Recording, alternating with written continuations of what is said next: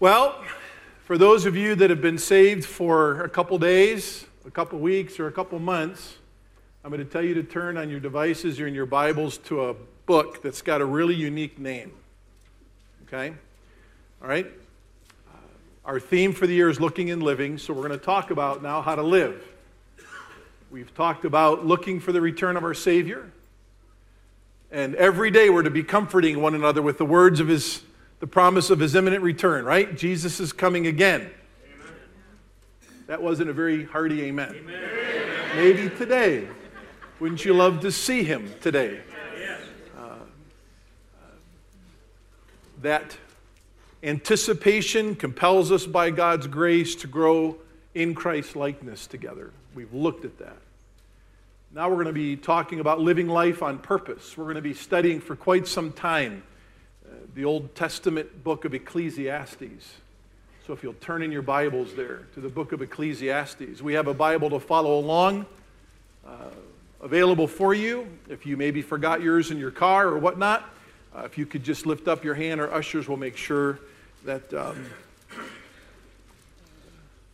you have one to follow along. Keep your hands up high if you need it. Living life on purpose. And really I believe that this book is about exactly that. Where do we find purpose in life? Some of you that have known the Lord for a really, really, really long time have found this book quite complicated to even read, let alone understand. And I understand that. So you would say, Pastor Tim, how are we going to take a book that's really full of meat and not milk, things that are harder and not easier, and why in the world would you take a book like this and preach it through on a Sunday morning to try to help even young ones in the Lord try to understand it?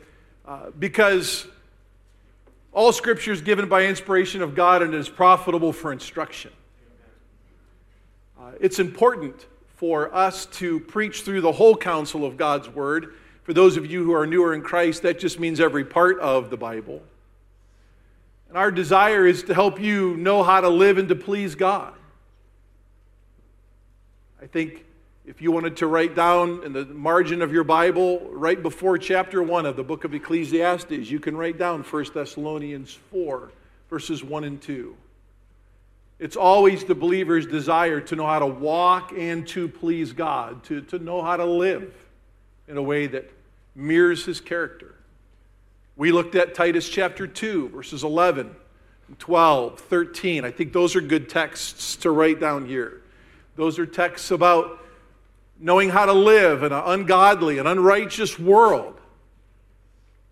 Paul instructs Timothy along the same lines in his second letter. We want to know Christ, we want to know His Word so that we know how to live. How do we live? Life's complicated, isn't it? Life has a lot of twists and turns, doesn't it? Many of us have faced those twists and turns with our own health. Many of us have faced those twists and turns with our vocations, our jobs, what we do for a living. Anyone here ever been pink slipped without notice at work? Raise your hands. Look around. Does that set you back in your seat a little bit?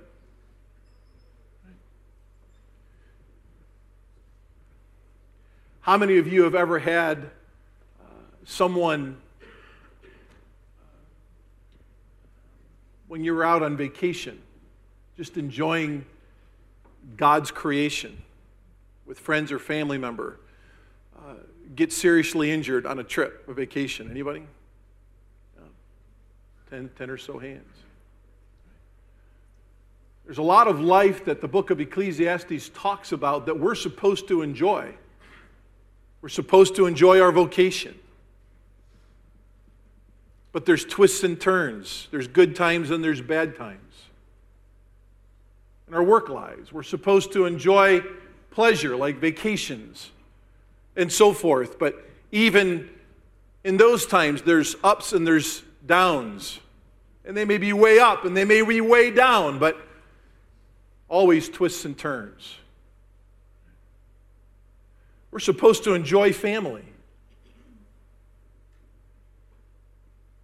You say, how in the world do I enjoy family? I've only had a remnant of a family in my home. I wish I had a complete family like my friends have. I wish I would have had a mom and a dad. I wish I would have had brothers or sisters. I wish there would not have been divorce in my home. You might be able to say, I'm glad there was divorce in my home. My dad needed to go, or my mom needed to go. It was crazy. Life is full of craziness. And it seems to us as human beings so ridiculously random sometimes, doesn't it? Like out of the blue, where did that, how, what?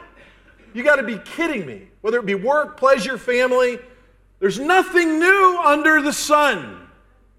God causes the rain to fall and the sun to shine upon both the righteous and the unrighteous. And because of the effects of sin on this old world that God's created, there's always going to be ups and there's always going to be downs. And many times, oftentimes, we won't be able to compute in our own hearts and minds the why that anything happened.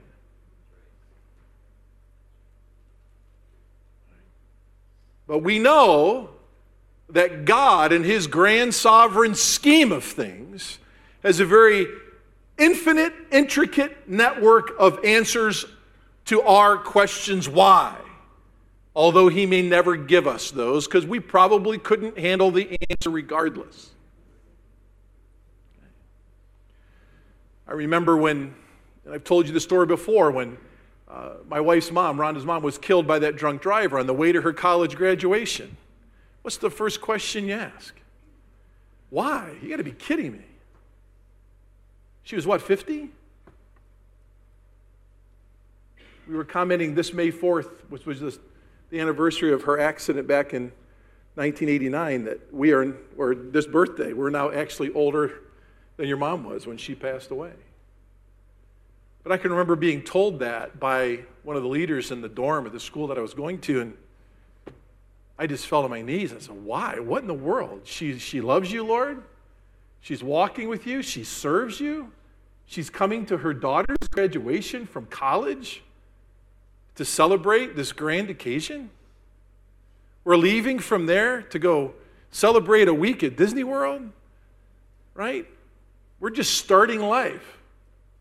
We're going to be getting engaged. We're going to be getting married. You wouldn't let this great lady see her wedding? What?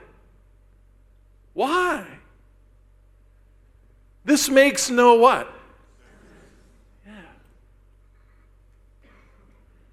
Doesn't make any sense. Peter says in 1 Peter chapter 5, humble yourselves under God's mighty what? Hand. That mighty, sovereign hand which governs all the twists and turns of life, and realize that He's still good, though we may not be able to comprehend. And my friends, will prove from this book that is actually a gift to you of God's grace, of you not being able to know why. Just trust and obey, for there's no other way to be happy in Jesus but to trust and obey. I didn't tell Frankie that I would do that. Frankie, can I embarrass you for a minute? No? Okay, we'll move on. Oh, you're good? Okay. Whew, all right. So, we're still going to meet for discipleship right after I tell this story. But it's a great story we had, discipleship together Friday. We met the Mexican restaurant over here in 615, and Frankie blessed my heart, like big time Friday. You had no idea how encouraged I was from hanging out with you then. So Frankie's the guy that played football with my son from Mentor High School, and Frankie's a phenomenal athlete. You watch him play, he's one of the best defensive linemen I've ever seen. Right? First play, first game of his junior year, right? God allows his knee to be taken out, right? He loses his junior season, has reconstructive surgery. Right? right at the end of getting to the good part of our rehab to get ready for next season, an infection invades his knee, right? We don't know all the details, but he may have been allergic to the stitches they used to stitch his meniscus, right? So that infection melts his meniscus, infects his knee. They got to go in there, undo the repair, clean out his knee, and he's on antibiotics for how long, Frankie? 6 weeks. He's on IV antibiotics in his home, walking around. He's missing school, right? Can't go to school like that, right? He can't have the next reconstructive surgery until the infection's completely out of his body. And they just found a little remnant of it someplace else in his body, so they got to clean that out. And you know, here's a junior in high school going through something that really has turned his life upside down, right? Why? Even before he comes to know Christ. What are you doing, God? What's up with this, right? Got college football dreams ahead. He can't get it reconstructed until after every, morsel of infection's gone from his body, and then he's going to miss his whole senior season now. Right? But when we were sitting there at the beginning of lunch on Friday, I just said, man, how are you doing? What are some things that God's shown you just to show that you're certainly, born again, Frankie, that you've gotten saved? Just give me 2 or 3. And we try to start that way a little bit every time. And he said, Mr. Potter, he said, really, somehow I should not be okay with all that's happening to me, but I'm okay. Amen. I trust God. Amen. I trust God. Now, even in that trust, that's not a blind trust, is it? That's a trust that's been graced to him, gifted to him by his Savior. Only saved people can truly trust like that. I know it's cliche in our world to hear the phrase, well, all things are for a purpose. You hear even people that don't know Jesus say that all the time. All things happen for a reason. And I want to find out what that reason is. And my goodness, if unsaved people can do that, certainly believers can say, you know what? Yeah, I may not understand it, I may not get it, but God's got it. I'm going to trust in him while I continue to do good things. Another verse I'd like for you to put at the beginning of the first chapter of Ecclesiastes is 1 Peter chapter 4 and verse 19. This is a verse that I sign every guest book at a funeral viewing. It's a book on suffering. 1 Peter is a book on suffering. And suffering according to the will of God, because sometimes suffering is the will of God to grow us into Christ's likeness, among many other things. But what does Peter exhort us to do? Entrust yourselves to a faithful Creator while you continue to do good things. Memorize it, own it. That's not the only place to go. That is the place to go. As you humble yourselves under God's mighty hand. Right? 1 Peter 5, 5 and 6. And while you wait for him to exalt you in his time, entrust yourselves to him, who is a faithful Creator. And that word faithful and how it describes our Creator in that text is an infinite, comprehensive, reliable Creator. God makes no mistakes. He's trustworthy. So entrust yourself to him. And this is really how you know you're trusting God. If you are going to continue to do good things. Someone who's going to trust God, whether it be Frankie or Rhonda, and I could go around and tell hundreds of stories of unexpected tragedies in your lives that I'm familiar with. How did you continue to go on? Well, because you've been born again and you've owned that God is faithful. And you may not understand why. And how many times do we say that? I don't know why. I know God has a purpose. I know God has a plan. So I am going to continue to go do good things. Okay. So why go through this very complex, difficult book? Because I really believe it's got quite a simple message that I believe anyone at any spiritual age can understand. It's about how to live life on purpose because God is faithful, regardless of how sin has affected this world. And He's graced you with the ability, because He is faithful, to live faithfully regardless of circumstances in your life that you just could never wrap your mind around. Okay? So this is really intended to be a book of great comfort, a book of great peace. You're going to see often used throughout this book words by the writer, the author of this book. Vanity is vanity. All is vanity, says the preacher, says the teacher.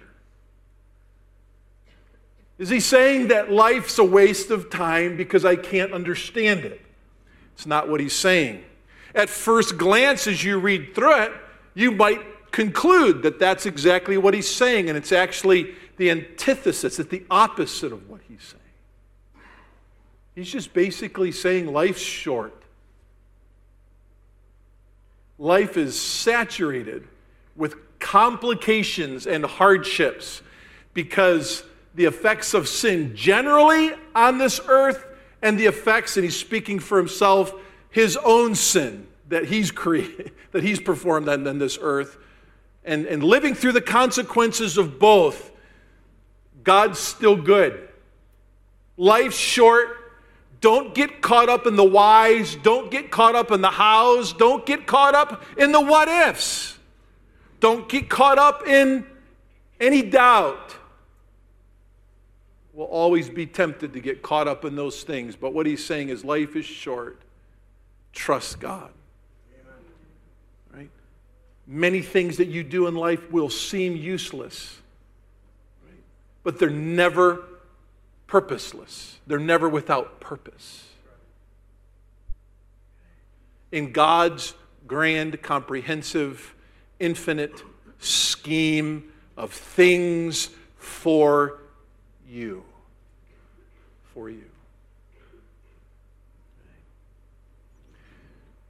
They say the number one cause for divorce per capita in our country now is when parents lose a child in death.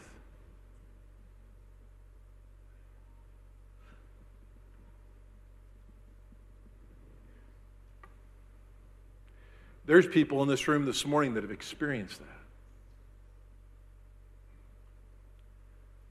Those who have had miscarriages, that little one's with the Lord. There are some that have given birth, baby's been stillborn, and I've held that baby with you, and we've wept together. There's some of you that have lost children in their adolescence, and some have even lost the child in their adulthood. I don't think the grief is any more or less at any particular time. Losing a child before you go is a great guttural grief to any soul. I don't understand. I don't understand. You've been a tremendous testimony to me, or God's grace through you, should I say, to see how you've been able to, as hard as it was, to entrust yourself to a faithful Creator while you continue to do good things. Okay. There's an author that I read that describes the usefulness of this book this way, and I hope his description is comforting to your heart and helpful. He says, the message of Ecclesiastes had its origin in the one great shepherd, the Lord God himself, who graciously revealed his upright, true words to the preacher for man's good. This book declares the philosophy of life, the worldview that ought to govern the life of every believer and attract every sinner to the Lord. Unless man, whether saint or sinner, understands and implements this message, the real meaning and purpose of life will remain a mystery, with frustration and despair ruling. To seek satisfaction and contentment in the things of life is to look in the wrong place. The message of Ecclesiastes constantly points to the eternal God who can only satisfy man and requires that the stuff of time be evaluated and used in light of the certain reality of eternity. How we view the Lord determines how we view life. I'll say that again. How we view the Lord determines how we view life. How we view life is a mirror of how we view the Lord. Recognizing and submitting to the Lord God is essential to a biblical philosophy of life. So who's the author of the book of Ecclesiastes? If you look at chapter 1 and verse 1, I think we find a majority of that answer. The words of the preacher, and here's the first way the author describes himself, the son of David. That's critical. And he's king in Jerusalem, and that's almost equally critical. Now, David had sons. The only son to have authored Scripture, especially of the genre of Ecclesiastes, Old Testament poetry, if you will, would be Solomon. And why would we say that this might be Solomon as well? Because Israel's not divided yet. Solomon was king over a united kingdom. He's the son of David. He is king of Israel, king of Jerusalem. And he's defined here as the preacher. 7 times in these chapters, he defines himself as a preacher. Now, the way the hearer would have first read this and understood it, this would have been a teacher of wisdom. This would be a third basic reason why we would hold that Solomon is the author of the book of Ecclesiastes. He is really, the Bible tells us, other than the Lord Jesus Christ, the smartest guy to ever live, right? The wisest man ever. And how do we know that? If you want to cross-reference there, 1 Kings chapter 3, and the story of how the Lord came to him and asked him what he would like from the Lord. And of all the things that Solomon could have asked for, he asked for wisdom, and the Lord gave it to him. And it would be a great study for you to look at how the Lord immediately blessed that request in Solomon's life. In 1 Kings chapter 3, he did bless him with godly people around him. He blessed him, number 2, in chapter 3 in 1 Kings chapter 3 with resources to get the work of the Lord done. And then thirdly, he gave him his first opportunity to demonstrate that wisdom. For those of you that have known the Lord a long time, remember the 2 moms that came with one baby?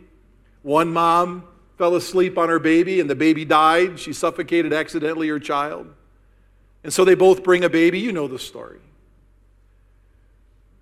That's not the topic of our message this morning, but he gave him an opportunity to immediately practice the answer to prayer that God had given him. So you ask for wisdom, he gives you godly people around you, he gives you the resources to get God's will done, and he gives you the opportunity to continue to do good things and trust yourself to a faithful Creator while you continue to be faithful doing good things. He's the teacher. He's the teacher of wisdom. He's the wisest. Most of the book of Proverbs has been written by his hand under the influence of God. And for all of you kids out there, 18 and under, if you haven't done this in your lifetime, I encourage you to do it. Take the book of Proverbs and read 1 chapter a day for a month. And do that for like 6 straight months. It'll change your life. It'll change your life. That's All that wisdom is a direct answer to prayer of Solomon to his Creator. Make me wise. And he made him the wisest, and you certainly want to go there, kids, if you want to know how to live. Okay? So, he's the son of David. He's king in Jerusalem. He's the wise preacher. As a matter of fact, really, the word preacher, every time you see it here 3 times in chapter 1, verse 1, verse 2, verse 12. You see it in chapter 7 and verse 27. Behold, I have discovered this, says the preacher. And you see it 3 more times in the final chapter of the book, 7 times total. Chapter 12 and verse 8, and chapter 12 and verse 9 and 10. He's the wise teacher, and he's got some pretty wise conclusions about this old life that seems kind of confusing at times. And he's wise not just because he's been gifted of God to be wise. Life has taught him some lessons that the wisdom of God has taught him how to compute those lessons that life's taught him. He's a guy that's lived well for part of his life, and a big chunk of his life he messed up. Like he royally messed up. Has anyone royally messed up in their life? Come on, you all liars, raise your hand. Right? Right?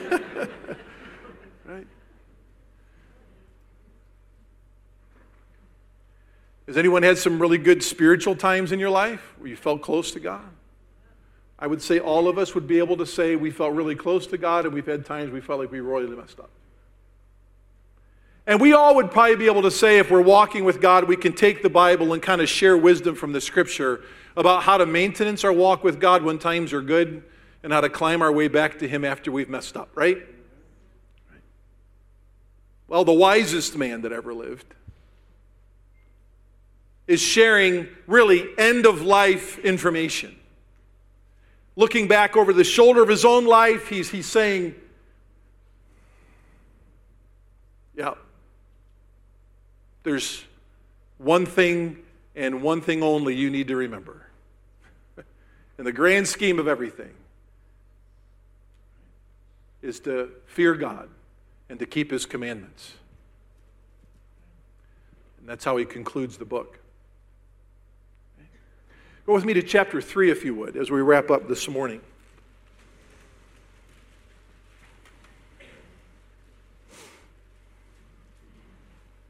We're going to study together 4 particular characteristics of God next week. 4 particular characteristics of God that are mentioned throughout this book that are going to help us make sense of this book. Because remember, to live life without a view of God is foolish. To have a view of God that doesn't help you how to live life is equally foolish. So we have to understand God if we're going to understand how to navigate through the twists and turns of life. Okay. I really believe the theme verse of the whole book is chapter 3 and verse 11. I know the conclusion of all of life we've already mentioned in chapter 12. But the theme verse of the whole book is chapter 3 and verse 11. He, God, has made everything appropriate in its time. He has also set eternity in their heart. That's each person He's ever created. Yet so that man will not find out the work which God has done from the beginning even to the end. You don't know it all. You'll never know it all. You don't want to know it all. But God knows all. And He set eternity in your heart this morning. What does that mean? Everyone under the sound of God's word this morning knows. They know because you've been created in God's image, regardless of what your brain's been taught and convinced your heart to believe. Every one of you knows that when you breathe your last on this earth, when you physically die, the story's not over. God has written eternity in your heart. This ultimately is why many people fear death. Because when they breathe their last on this earth, they're scared to death to draw their next breath in eternity. And we're going to learn from Solomon's words here that kind of fear is not the fear that God intends anyone that He's created to live with. He does not want you to have that fear. He's created you. He's created you with this understanding that this temporal, physical life is short-term and eternity's long-term. Are you prepared for eternity? My friends, religion cannot answer that question. Because in the realm of religion, you're going to find a Baskin-Robbins, if you will, of ways that people are trying to crawl back to or to please God. And God's made it much more simple than that. Fear is taken away when we know Christ, who is peace. Christ, who is the giver of eternal life. Life may never make complete sense to you, but it makes a lot more common sense to us when we know Him, who is peace, who is God's divine counselor for our soul, who's given us a resource in the Word of God to go to as a roadmap to life, to teach us how to trust and to teach us how to live.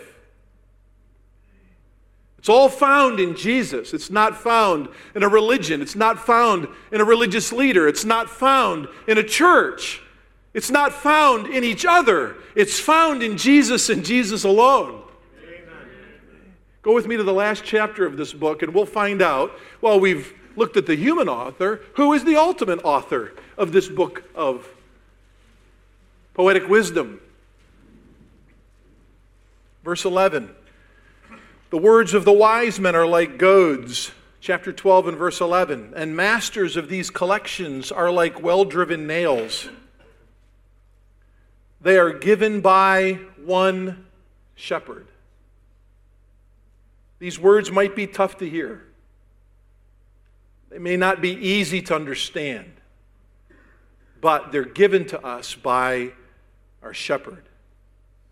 This word shepherd, as you follow this out in the Hebrew language, you'll find out that this word for shepherd was understood in the Israelites' mind as being a synonym for the name Jehovah.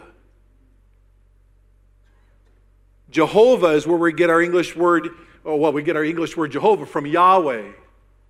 God is the great I am. He is the eternal God. He is the God who is self-defined, self-existent. He's always faithful to who He is and what He's decreed.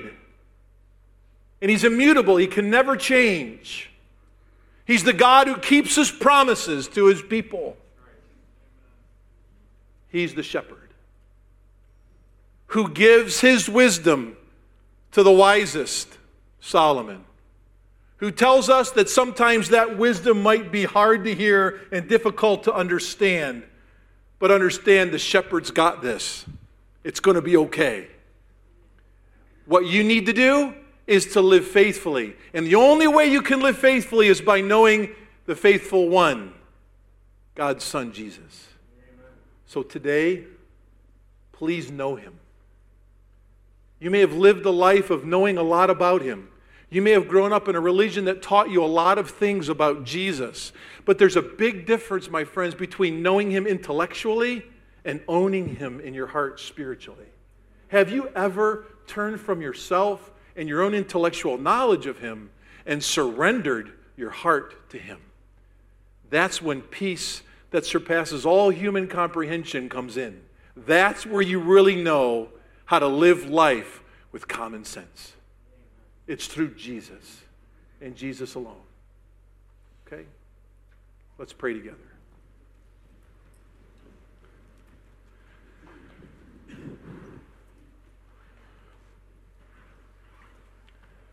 Lord, we need your help. Anytime we approach your word, the Bible, we need the help of the Spirit of God to illuminate and make its truth significant to us. So as we are children of God, help us to understand the Word of God particular to this text, which has been so often maligned and misunderstood. Help us to understand its overall simplicity and truth as we walk through it.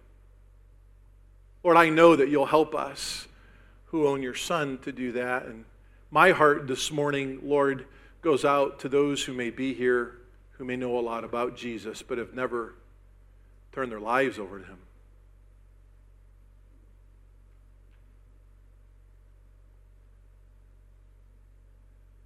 I pray, Lord, for these folks, that they would know in time how to live with joy and faithfulness because they know him who is joy and faithfulness. With our heads bowed, I would just briefly communicate to all those who are here. There's an emptiness in your life, a void in your life. It's made life ridiculously confusing to try to figure out. It's been hard. It's been difficult. You've been trying to answer the questions all your life of who am I? Why am I here? Where am I going? What's the purpose in my life? And all I want you to do, my friends, is just understand that the shepherd, Jesus Christ himself, has the answers to all those questions. But you've got to start with him.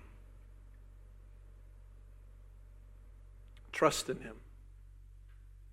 And my friends, this morning, the Bible says whoever calls upon the name of the Lord will be saved. I would just encourage you to, in the quietness of this moment, just open up your hearts to him and say, hey, I thank you, Lord, for drawing me here today.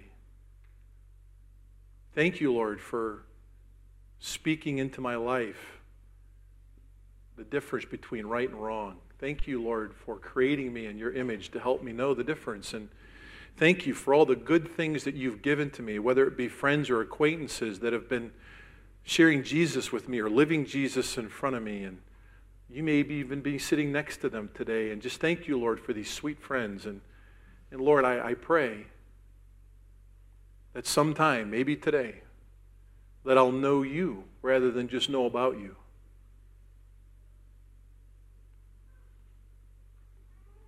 And if your heart's ready, my friends, right now, you can just say, Lord Jesus, it was my sin that put you on the cross.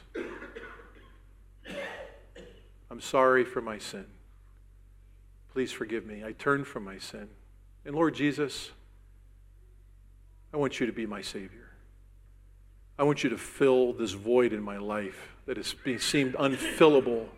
Lord Jesus, save me. Come into my heart today, right now. I invite you in and I make you Lord of my life.